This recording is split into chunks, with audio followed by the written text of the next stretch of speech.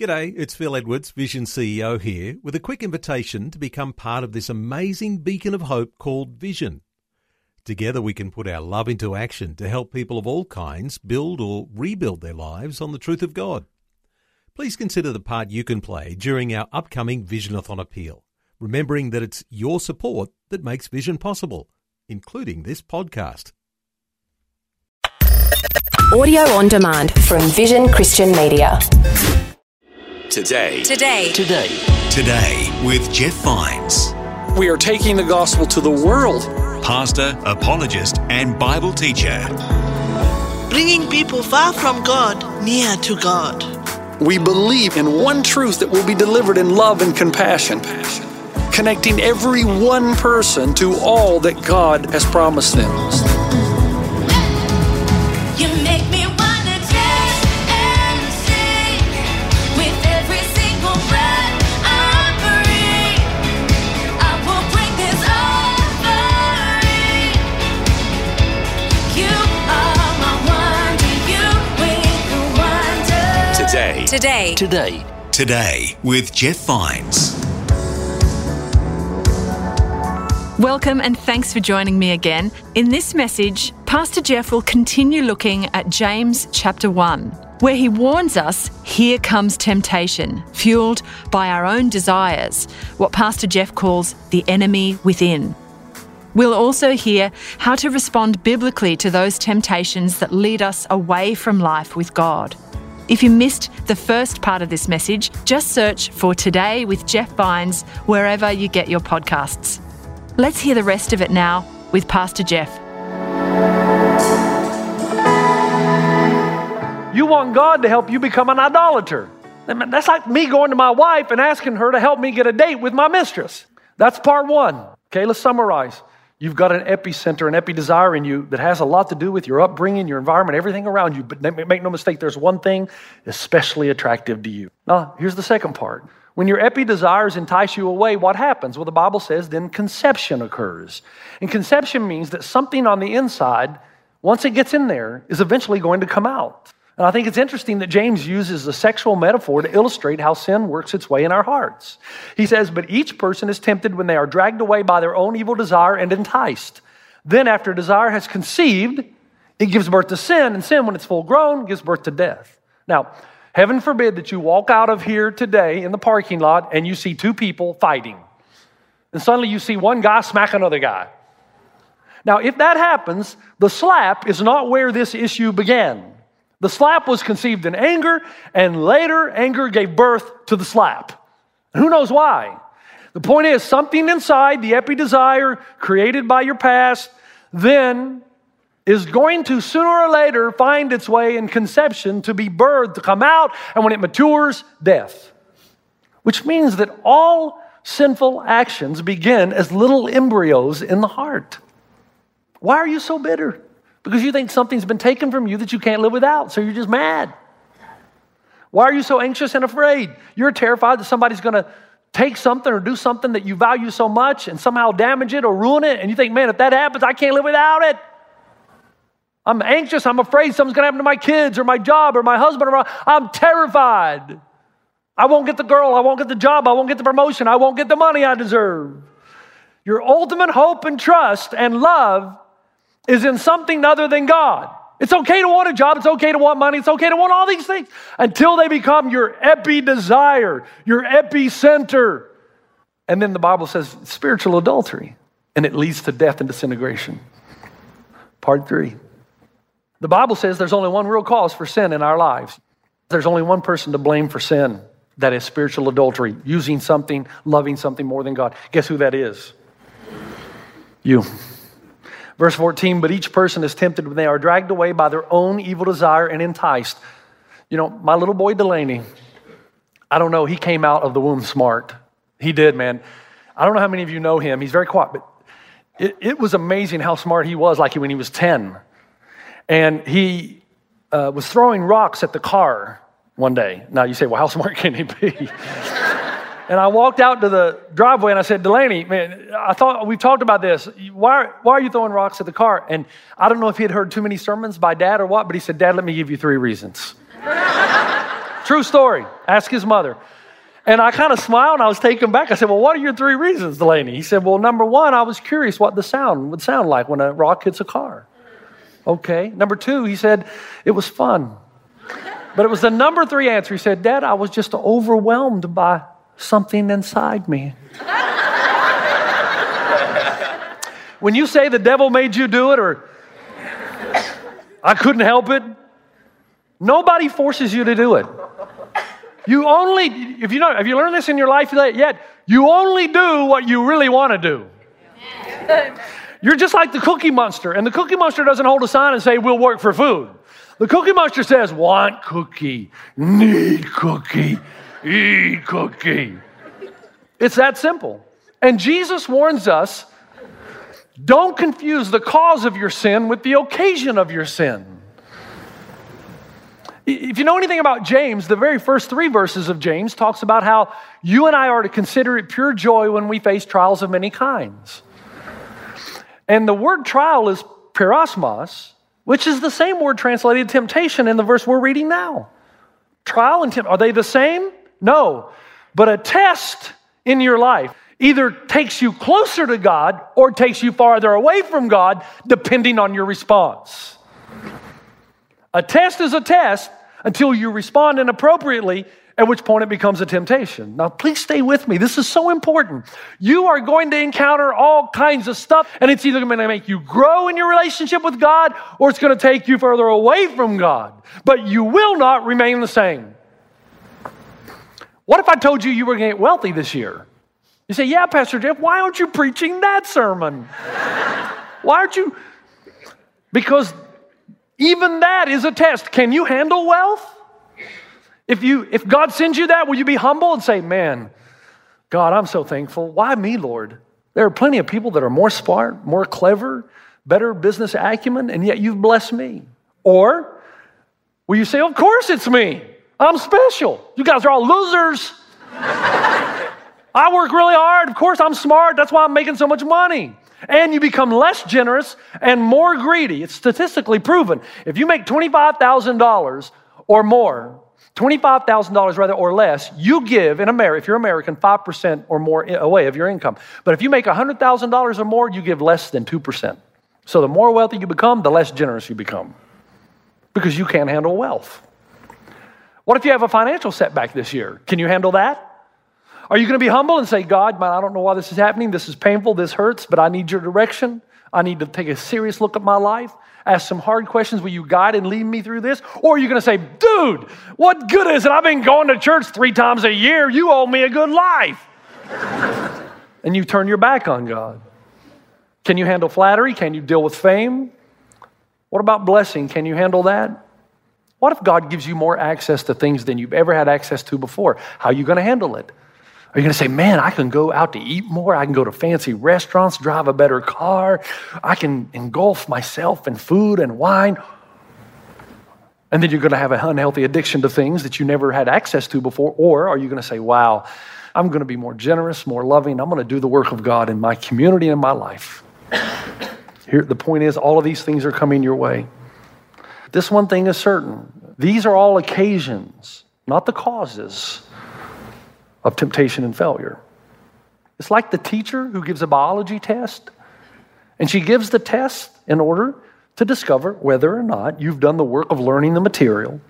But that test she gives you can become a temptation, and all of a sudden, because you've been lackadaisical in your approach to the topic or to study, you're not ready, so the test becomes a temptation to cheat, to deceive, to fake an illness. How do I know all this? My wife has done all 3. No. I know this. The test is the occasion of the failure, but not the cause. Imagine this. The guy says after having flunked the test, if that stupid teacher had not tested me, I would not have gotten an F or had to cheat or had to fake an illness. Well, that's ridiculous. You sinned because you wanted to. You wanted to cheat more than you wanted to fail. You wanted to lie more than you wanted to flunk. It's not the teacher's fault. It might be fun to apply that to that, but now let's apply it to this. Most people, this article says, who abuse children were abused as children. Therefore, we can say that you are abusing or you abusing is caused by the abuse you received. This is not even a Christian article, secular article. No, he says. We have to come to the place where we give people the dignity of saying that though you may have been abused, that does not excuse what you are doing to your children. Dignity. What does that mean? It means you're not a mere animal with mere animal instincts. You are sacred, you are of great worth, you have dignity, and you can decide to stop. You're not a machine programmed by your environment. And the abuse that you receive might be the occasion for why you now abuse, but it's not the cause. Now stop. I'm not saying that you have not been impacted greatly by the abuse you received. And I'm also saying, and I bet you thought you'd never hear a pastor say this, I'm also saying that you probably won't be able to stop tomorrow. Remember what we said about epicenters? It is so powerful, so strong, so emotionally grabbing. If you think you can walk out of here and do what Nancy Reagan said, just say no, forget it. It's far too powerful for you just to be able to say, boom, it's over and it's over. Something else has got to happen. The effects of sin run deep. Let me tell you something. The reason you are so driven by money and power is because your father was probably driven by money and power. And his father driven by money and power. That's why one of my favorite quotes comes out of the context of the Puritans. Your affections in this world and your desires in your innermost being have very little to do with the reality of other options that stir in your heart and soul. So what if you want to do the good? That has little to do with what's over here. You want to do the good. Even the Apostle Paul said that. I want to do this, but man, there's something over here that's got me, and it's strong. These are pseudo-saviors, and they're powerful, they're enticing, they're overwhelming. And they're tied to your brokenness. But the Bible says that you can stop. You might be a victim, but you're not a helpless victim. Almost done now. Stay with me, man, because we gotta go around third and get the good stuff, right? Right now, we've just posed the problem. My grandmother used to come to me. She came to me when I was like 17 or 18 and said, Jeff, why don't you come see me anymore? And I would say to her, Grandma, I got basketball practice after school, so I don't have time. Or, I got homework. And I got to do my homework, so I don't have time. Or I got chores to do. Now, I know a lot of you don't know what those are. Google it. Okay, chores, C-H-O-R-E-S. And I can't do that. Or I've got a girlfriend that I want to visit on the weekend, so I can't come over. My grandmother, it's amazing how many phrases you remember from Grandma. My grandmother looked at me and said, Jeff, I'm an old woman. And this is what I know with certainty. Everybody does exactly what they want to do. And I thought about that. Man, she's right. I don't go see her because I don't want to. Her house smells like old shoes. And I don't like to go. And I would rather be in the park playing basketball with my buddies or visiting my girlfriend on the weekends. She nailed me. She's right. If I really wanted to go, I would go. That's why when people come up to my office and say, I didn't want to lie, but my boss told me that if I didn't lie, that I'd lose my job. So I lied, but I didn't want to. Edwards would say, I'm sorry, but you wanted to keep your job more than you wanted to tell the truth. So you did exactly what you wanted to do. Don't ever say, I sinned, but I didn't want to. I sinned, but they made me do it. No, they didn't. You did what you most wanted to do. But Pastor Jeff, I was at the bank and this masked man came in and he robbed the bank and he said, if you don't help me, then I'm going to hurt you. So I had to do it. And Edwards would say, no, you didn't. You wanted to save your own neck more than you wanted to harm the town, because you always really do what you want to do. People say, well, I can't help it. I'm like this. There's nothing I can do about it. Well, congratulations. You've just taken the great burden off of yourself of doing the right thing and robbed yourself of your own dignity and worth by claiming to be a victim of natural law. You've destroyed your humanity. You're an animal. You're a machine. And when you're tempted to sin, you do it because you want to do it. But the choice is still there. And at the end of the day, you're going to do what you want to do, and it's always going to coincide with what you love the most. This is why the Bible says you got to stop looking at sin as breaking some law. Instead, you got to see it for what it really is, spiritual adultery. You love something more than you love God. You think you desire, want, or need, or can't live without something other than God. So when you're forced to choose, you choose the one you think you can't live without. Sin is born out of conception that occurs when you are seduced by other loves. Sin is born out of the conception that occurs when you are seduced by other loves: money, stuff, power, sex, girlfriend, boyfriend, same sex, whatever it is. And then the Bible says, after desire has conceived, it gives birth to sin, and sin, when it is full grown, gives birth to death. Now, let me say something to you. There's nobody in this room that doesn't have an epi-desire, including me and everybody backstage. Everybody in the room. There's no perfect people in this place.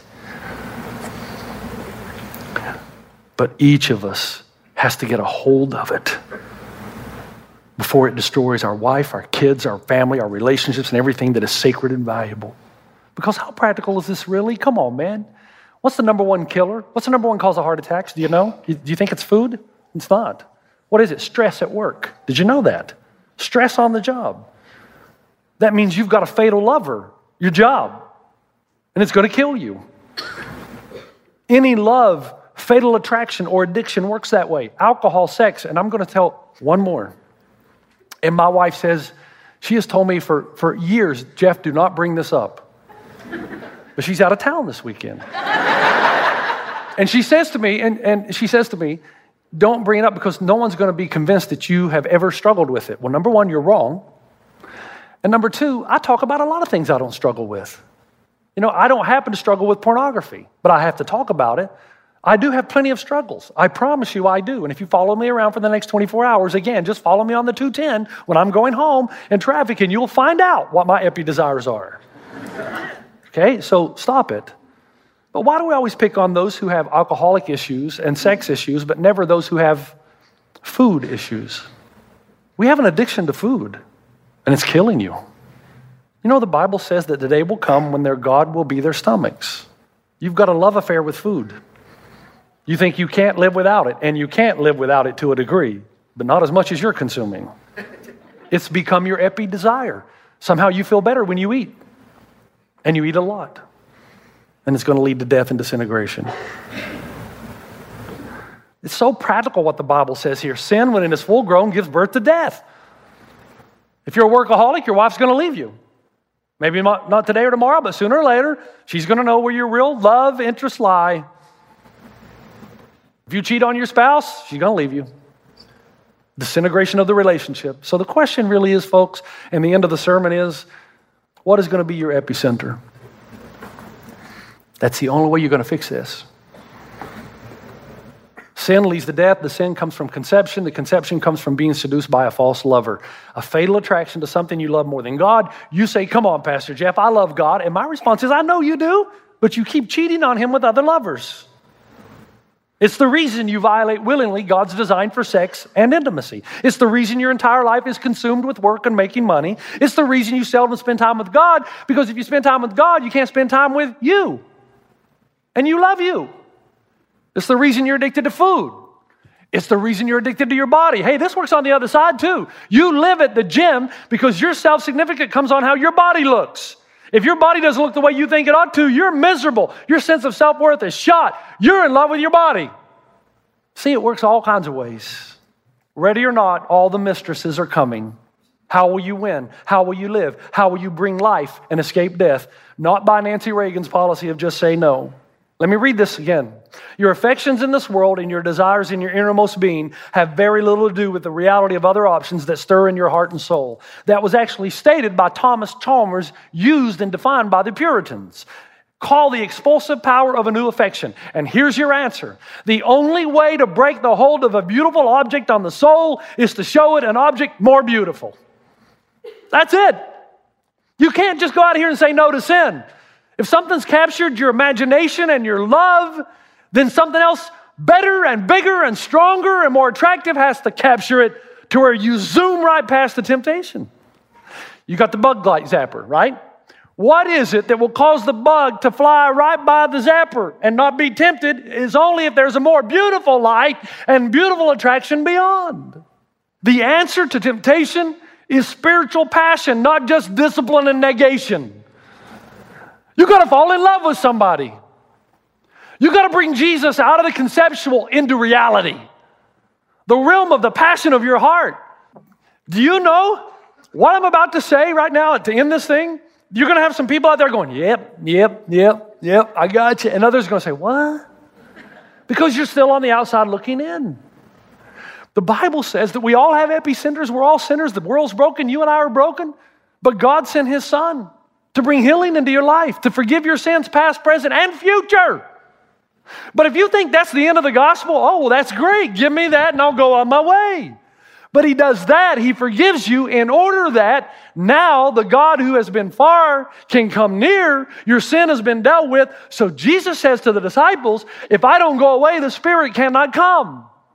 And that means that God wants to place his Spirit in you for the purpose of relationship. See, I see it already. That means it's possible for you to walk with, talk with, experience the living God. It's hard to explain if you've never been in, right?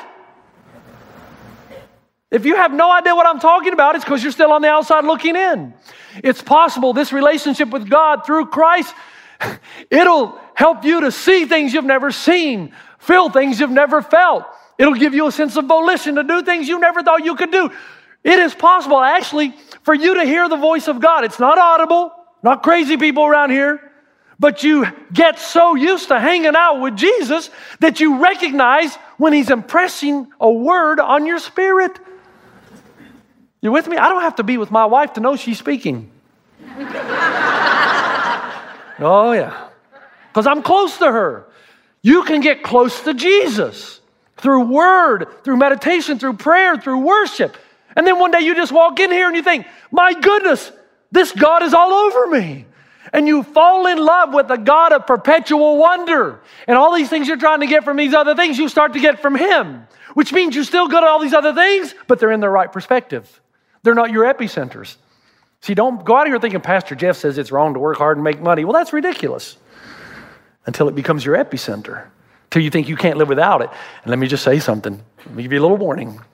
For those of you who are in Christ, God's already targeted your epicenter. He's going to be patient with you for a while. But if you don't repent and it remains your epicenter, one by one, he'll start stripping it away. Because sometimes the only way you're ever going to know is Jesus is all you need is when Jesus is all you got left. This relationship, in order to go by and surpass these loves, you've got to go to a greater love. And for those of you shaking your head, man, you're going to walk out, yeah, man, he's so... For those of you, I just don't know that, then today's the day of salvation. You've got to give your life to Jesus, not just your intellect. Not just your intellect comes too. But you've got to give your heart. Say, here I am. Above and beyond all else, pursue him. Pursue him in your quiet time. Pursue him in your morning devotions. Pursue him in worship and commitment. Pursue him in those things. You tell me, Pastor Jeff, you were right. I pursued him. I found him. And man, I still do all these things, but man, they're in their right place. And I am so happy. The death and disintegration has gone out of my life. There's an epicenter in you. It has a lot to do with your mom, dad, parents, and environment. You're to blame. It's there, but once it takes a hold, it's going to come out some way or another. The only way you're going to defeat it in the new year is by loving something that's more marvelous, the God of perpetual wonder. Because when you start this relationship with him, he'll never cease to amaze you with something new. Father, I thank you and praise you right now in Christ's name for today's message and for just such an attentive crowd. I pray right now that the thing that would strike us most is that Jesus was an overcomer. He overcame. The Bible tells us he was tempted in all ways just like us.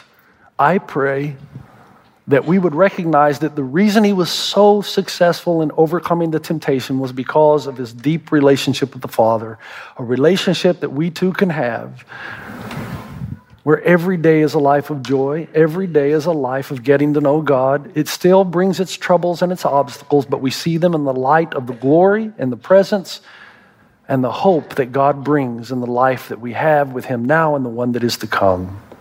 We will overcome, and we are thankful. In Christ's name, amen.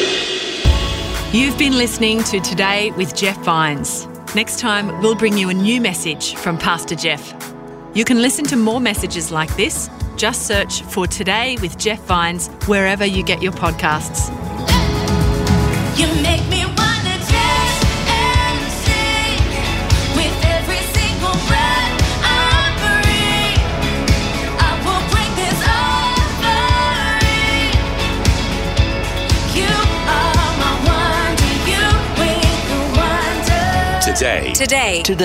Today with Jeff Vines. Thanks for taking time to listen to this audio on demand from Vision Christian Media. To find out more about us, go to vision.org.au.